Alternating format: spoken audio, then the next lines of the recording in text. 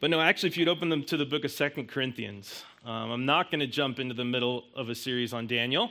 I'll leave that to Pastor Kevin.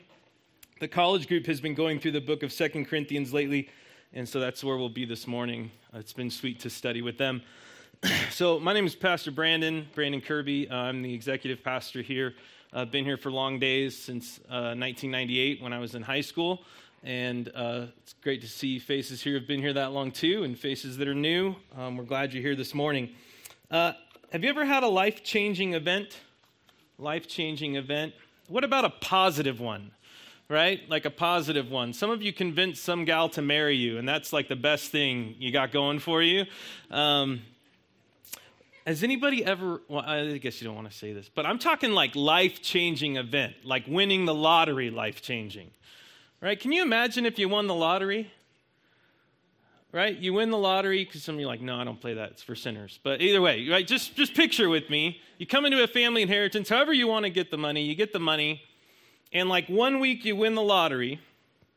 It's actually kind of providential that there was a car in the surprise box, but because I have this in my notes. And the next week your car breaks down.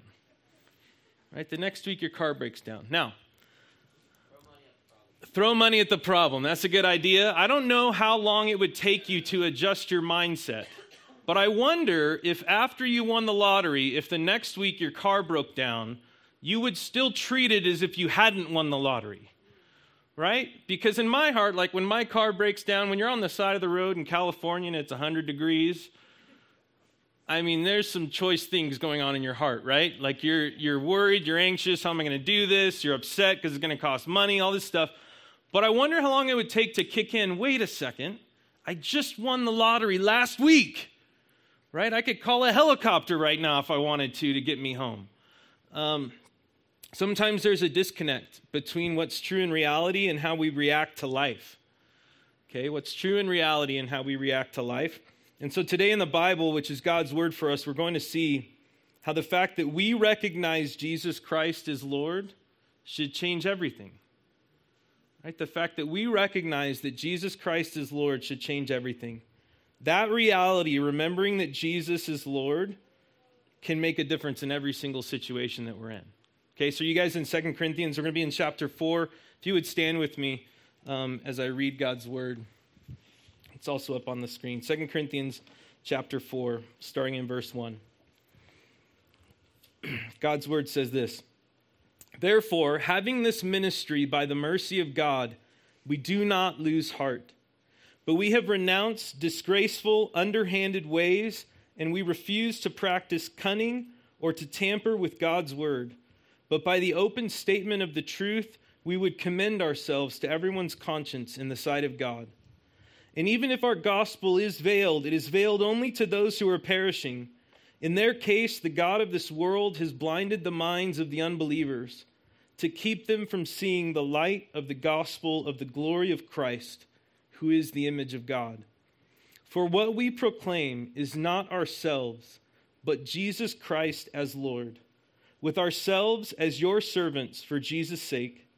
For God, who said, 'Let light shine out of darkness,' has shone in our hearts to give the light of the knowledge of the glory of God in the face of Jesus Christ." Lord, we ask your blessing on your word, God, that it would strike our hearts. Lord, that we would live differently because we realize and we recognize that you are Lord over all. God, keep me from error, Lord. I'm a needy person.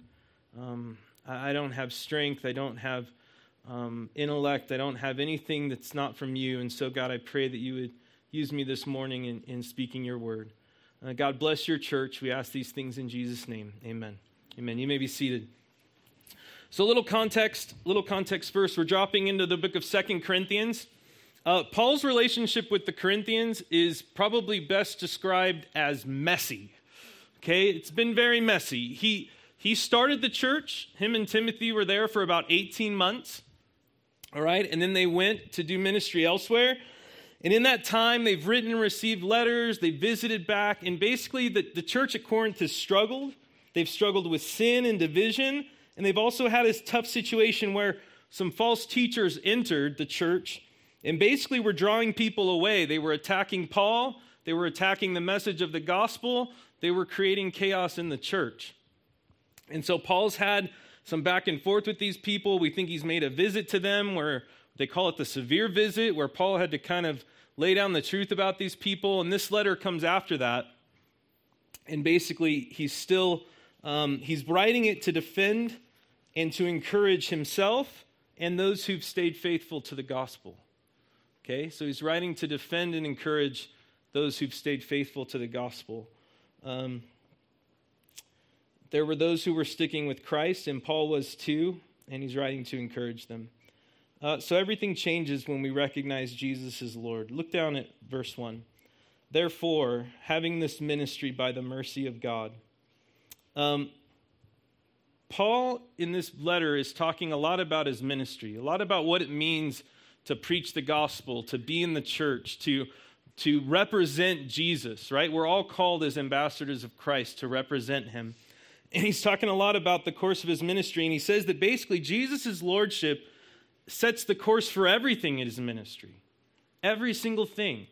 Now, for all of us here, most of you are not in full-time ministry. But I want to tell you, the principle remains the same.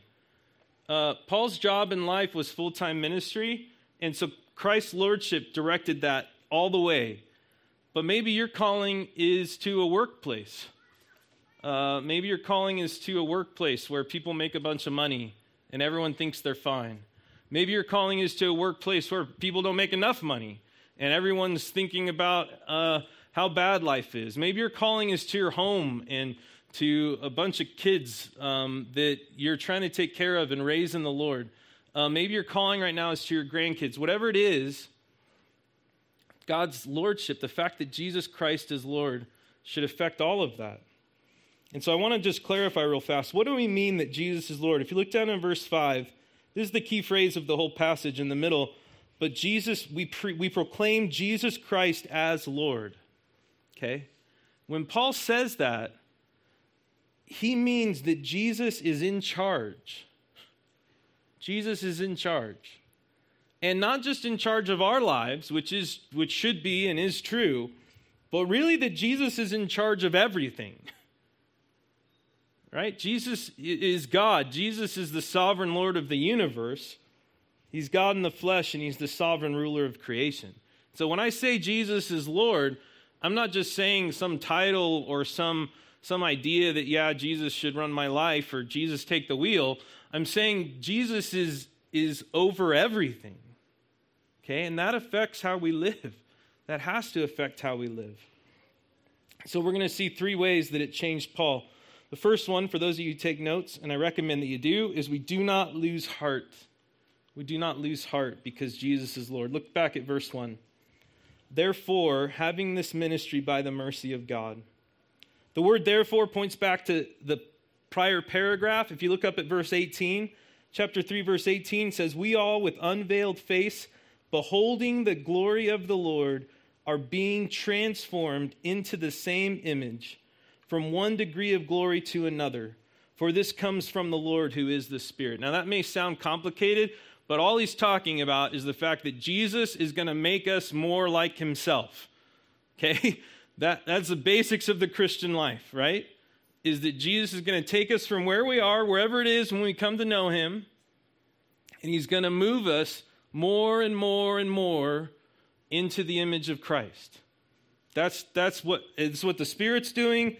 He's transforming us, right? The key word in that verse is transformed. So who's doing the transforming? The end of verse 3 says, for it comes from the Lord who is the Spirit. So God's transforming is based on the fact that Jesus is Lord. What else is based on that fact? Look, therefore, having this ministry by the mercy of God. How did Paul get into ministry in the first place? Do you guys remember who Paul used to be? Paul was a murderer. Paul was a religious zealot that thought it was a great thing to round up Christians so they could be persecuted. And yet God met him on the Damascus Road and said, Paul, you're not going to do that anymore. You're working for me now. And one of the first things Paul says when he meets Jesus on the road to Damascus is he calls him Lord. Because Paul realized pretty immediately who was in charge in that moment. right? And it was not Paul. But the encouraging thing of that is Paul didn't have anything to do with that, right? I mean, he repented, he reacted, but Paul realized he was given the ministry by mercy, right? God didn't look at Paul and say, "Oh, you got the best sales numbers. You're up." He didn't look at Paul and say, "Oh, Paul's a really eloquent guy. He speaks real well. You're up." He didn't look at Paul and say, "Well, Paul, you're super smart. It's up to you now to convert the Gentiles." No, it was by mercy, right? It was by the undeserved favor of God. That's what that word mercy means. And so Paul takes the fact that Jesus is doing the transforming and that he has the ministry by the mercy of God. And he says at the end of verse 1, we do not lose heart. We do not lose heart. That word lose heart is the idea of to faint or to shrink back. Almost, sometimes it was used militarily of retreating, being cowardly. Right? And Paul says, I don't have to shrink back. I mean, Paul was under attack in Corinth. Like they did not, there was a whole section of the church and people who left the church who didn't like him and wished that he would stay away. And Paul could have just stayed away. Fine. I'll go minister in Ephesus. They're cooler over there anyway. No, right? He could have just left it. He could have lost heart and said, "Oh, they don't want to hear from me, so I won't speak anymore." But he said, "I refuse to lose heart because I have this ministry by mercy." What about you in your life? Are you tempted to lose heart? Are there situations that you're in that you would like to just say, I'll just give it up? Those of you who are parents of toddlers, I think I'm with you, right? You just go, man, back at it again today. Those of you with health problems, right? Whatever it is in your life, we realize Jesus is Lord.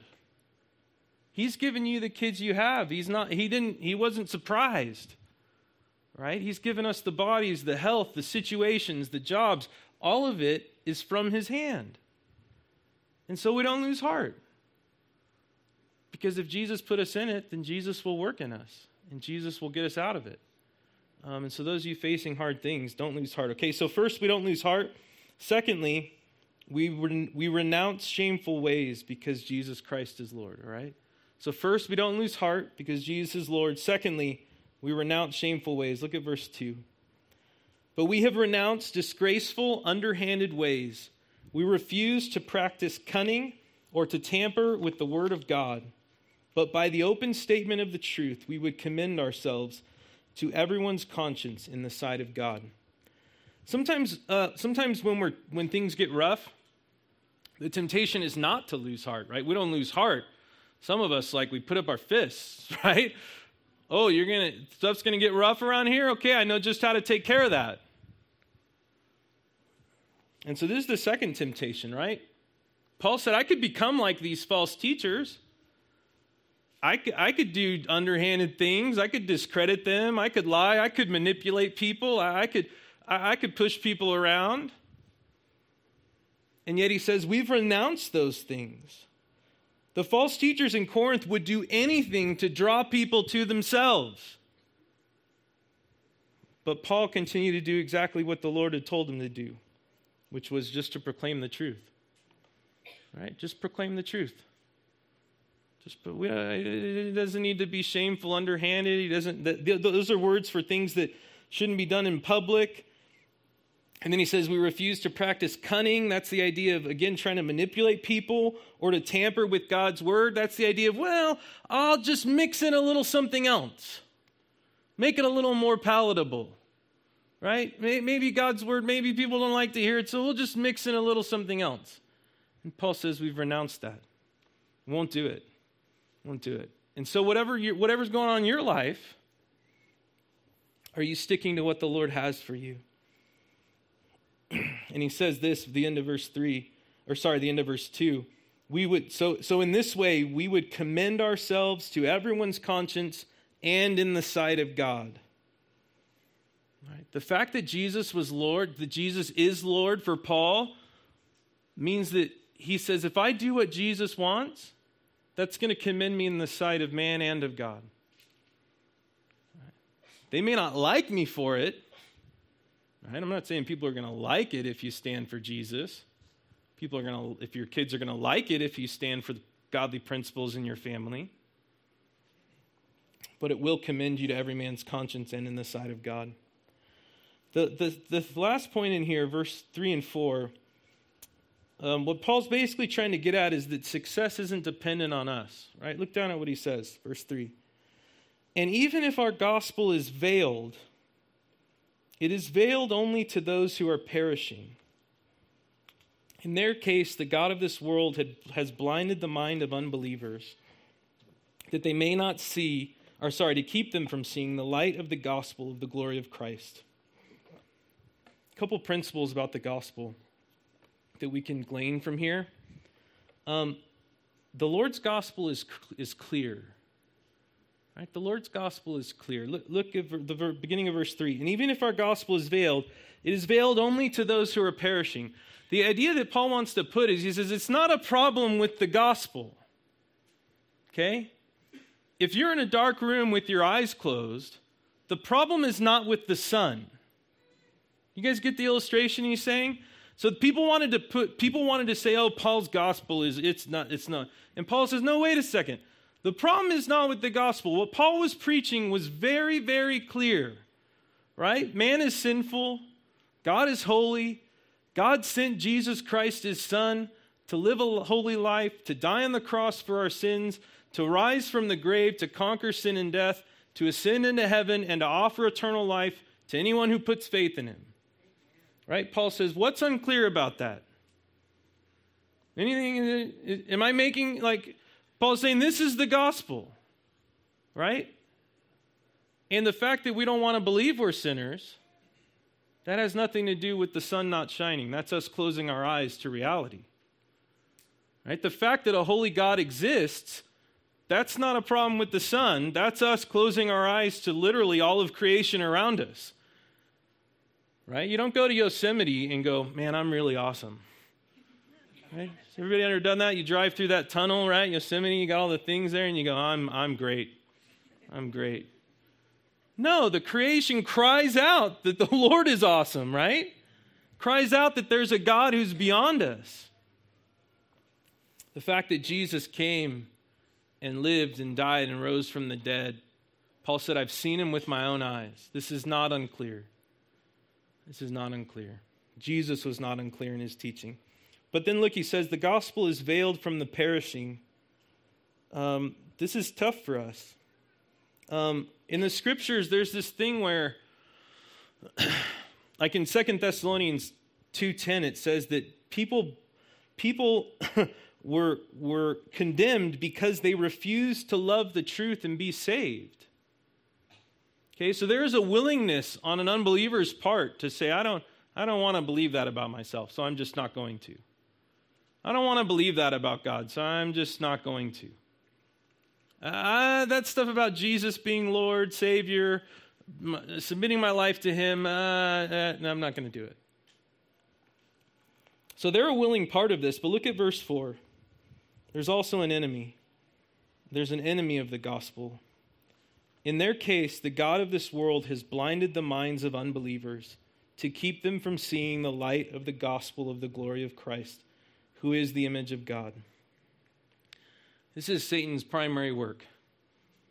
We're going to talk about this more a little later at the end, but Satan's primary work is that he would blind people from the gospel. Okay? He's glad to do it. And may the Lord thwart his ways here in our community. Last but not least, I want to show you at the end of verse 4, to keep them from seeing the light of the gospel of the glory of Christ, who is the image of God. I want to remind us that the gospel is primarily about Jesus. That may sound weird, but the gospel is primarily about Jesus. It is not primarily about me and you. Now, it benefits me and you, right? And we're so thankful that Christ died for us. But the gospel is about the glory of Christ. The gospel is not about me feeling better or me looking better to my friends or me having a fulfilled life, right? All that stuff can come from the gospel maybe, But the gospel is not about that. Satan is not about shielding that. Satan is about shielding Christ, veiling Christ in who he is. And so if we want to preach the gospel to our friends and our community, let's not make it about us or them. You guys get that? Let's not make it about us or them. Let's make it about Jesus. And just ask them, where are you with Jesus? Jesus has a claim on your life. What do you do about that? And they may look back at it, well, you this, and he says, no, it's not about me. Well, I this. No, it's not even about you either. What are you going to do with Jesus? And we should push them on that. So first, Paul says that we don't lose heart because we recognize that Christ is Lord. Second, we renounce shameful, sinful ways because we recognize that Jesus is Lord. If Jesus is in charge, then we do things his way. Not just how the world wants or not just what we think will be successful, okay? Third, and most encouraging to me, we are servants for Jesus' sake because Christ is Lord. Look down at verse 5. We are servants. Verse 5. For what we proclaim is not ourselves, but Jesus Christ as Lord, with ourselves as servants for Jesus' sake. This is what he proclaims. That word "for" right there, that's the reason for this paragraph. Right? That shows the reason for this paragraph is that Paul says, I don't proclaim myself as Lord. Who does he proclaim as Lord? Jesus Christ.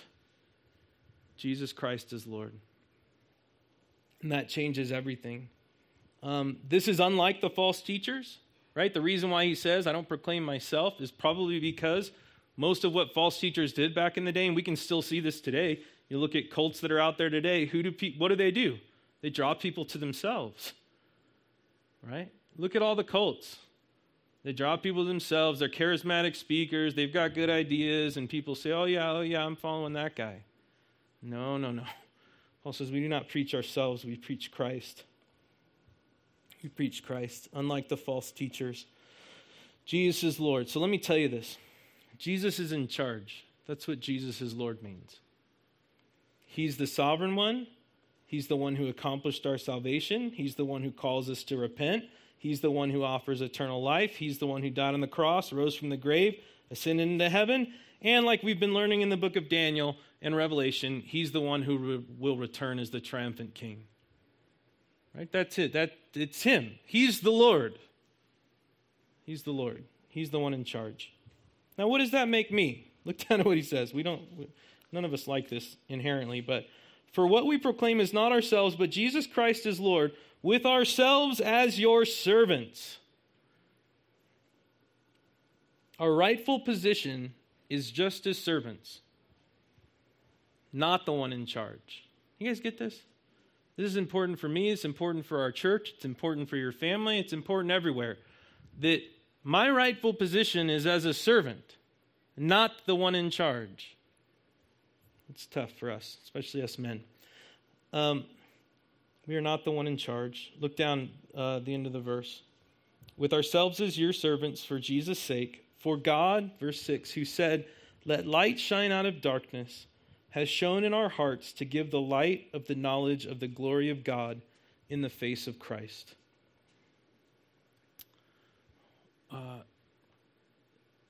It's incredible. So you guys remember at the beginning of the Bible, right? In the beginning, God created the heaven and the earth. The Lord spoke and he said, let there be light, and there was light. That's where Paul's quoting this from. And he says, in that same way that the Lord commanded light, the Lord pointed the sun of the gospel on your heart. The Lord pointed the sun of the gospel at your heart. For God, who said that light shine out of darkness, has shone in our hearts. Why did he do it? To give the light of the knowledge of the glory of God in the face of Jesus Christ. This is an interesting thing. That little word "to give," do you see that in there?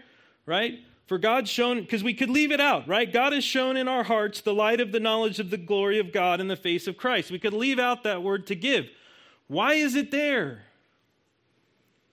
Because the sun has not shone on your hearts for you, remember? Remember, the gospel is not about you or me or us. The Lord has turned the sun of the gospel onto our hearts so that we could shine to others. Right? So that we could show them who Christ is, so that we could radiate as a city on a hill, right?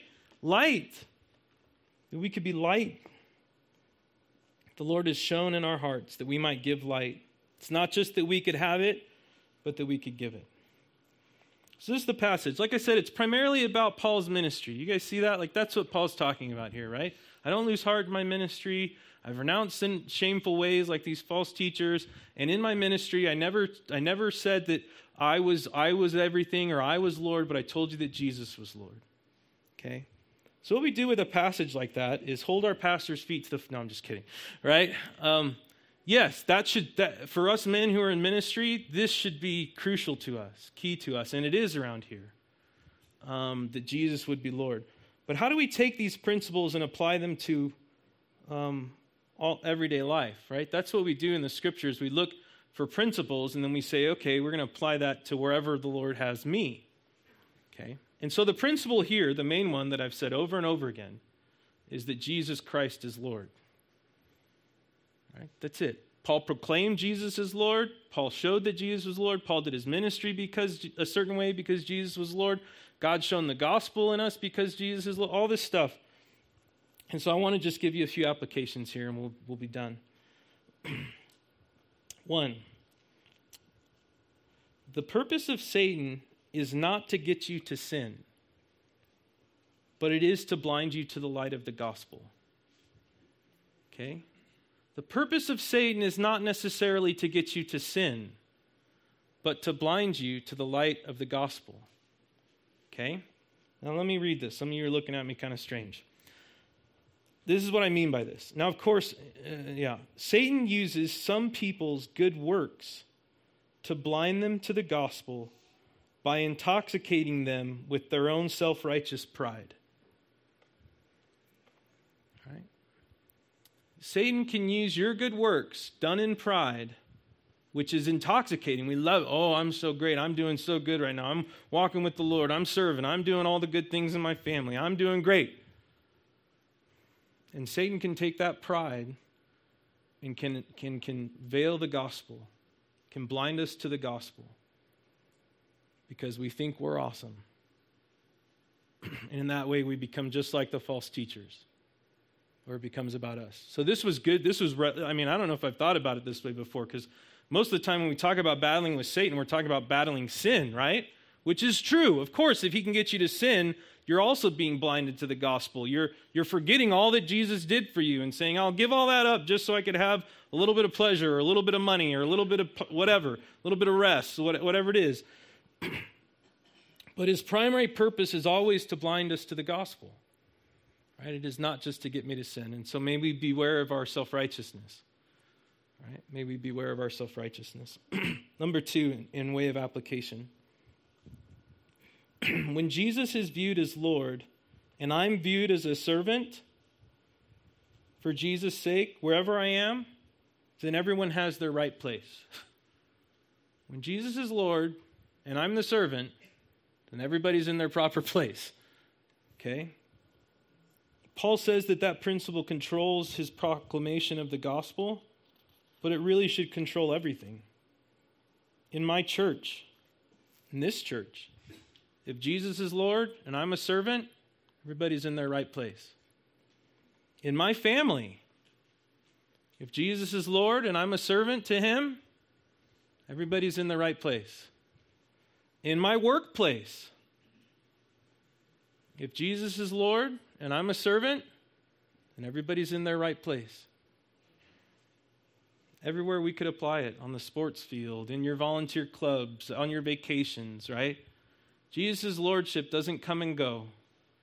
It's not just like while we're here in church, we sing about, Jesus is Lord, he's great, he's in charge, and then we go to work and we get to treat everybody just how we want to because we're the boss. It's not how it works. Or I come home and I'm king of my castle when I'm at home. I'm the king here and I'm not going to take any lip from you, brat. You guys never call your kids brats, I'm sure. No. If I'm a servant and Jesus is Lord, then everybody's in their right place, okay? So I'm going to poke a little bit here. When you walk into church and Jesus is Lord and you're a servant, I read this somewhere in a book this week and I wanted to tell it to you. He said this, when we walk out of church, the question should not be, how was it? But the question should be, how did I do? How did I do? Right? Did I worship my Lord in church today? Was I a servant for Jesus' sake in church today? Did I proclaim that he was the important one today in church? Or really, when I came to church, did I just focus on me? Now the Lord will bless you here. He will feed your soul. He will encourage you. He will give you life in his body. But it's not about us. And it's not about how someone else did encouraging you, or how Zach did leading the music, or how somebody up here did preaching necessarily. But how did you do in church? You guys get how different?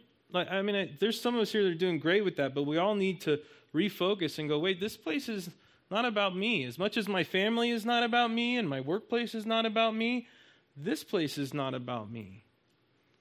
Right? And so I want to encourage you guys. How are you doing?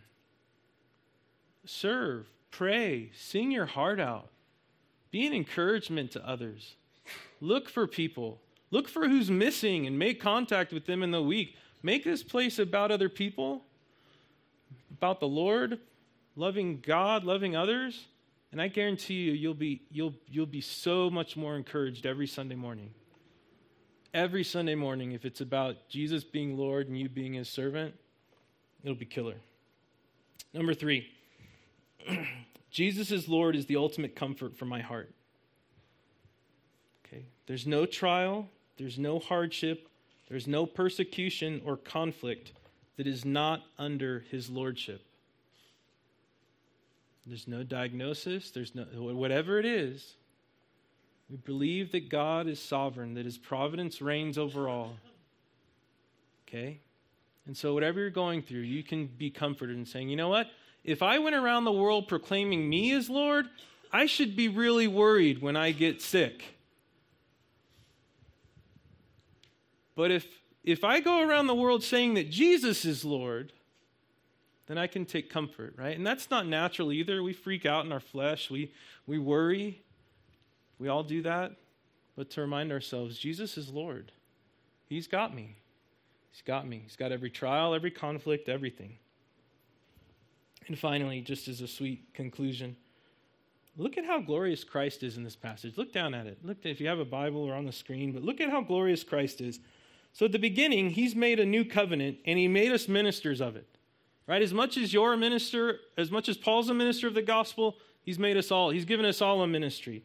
Look at what he did. And how did he do it? Verse 1, by his mercy.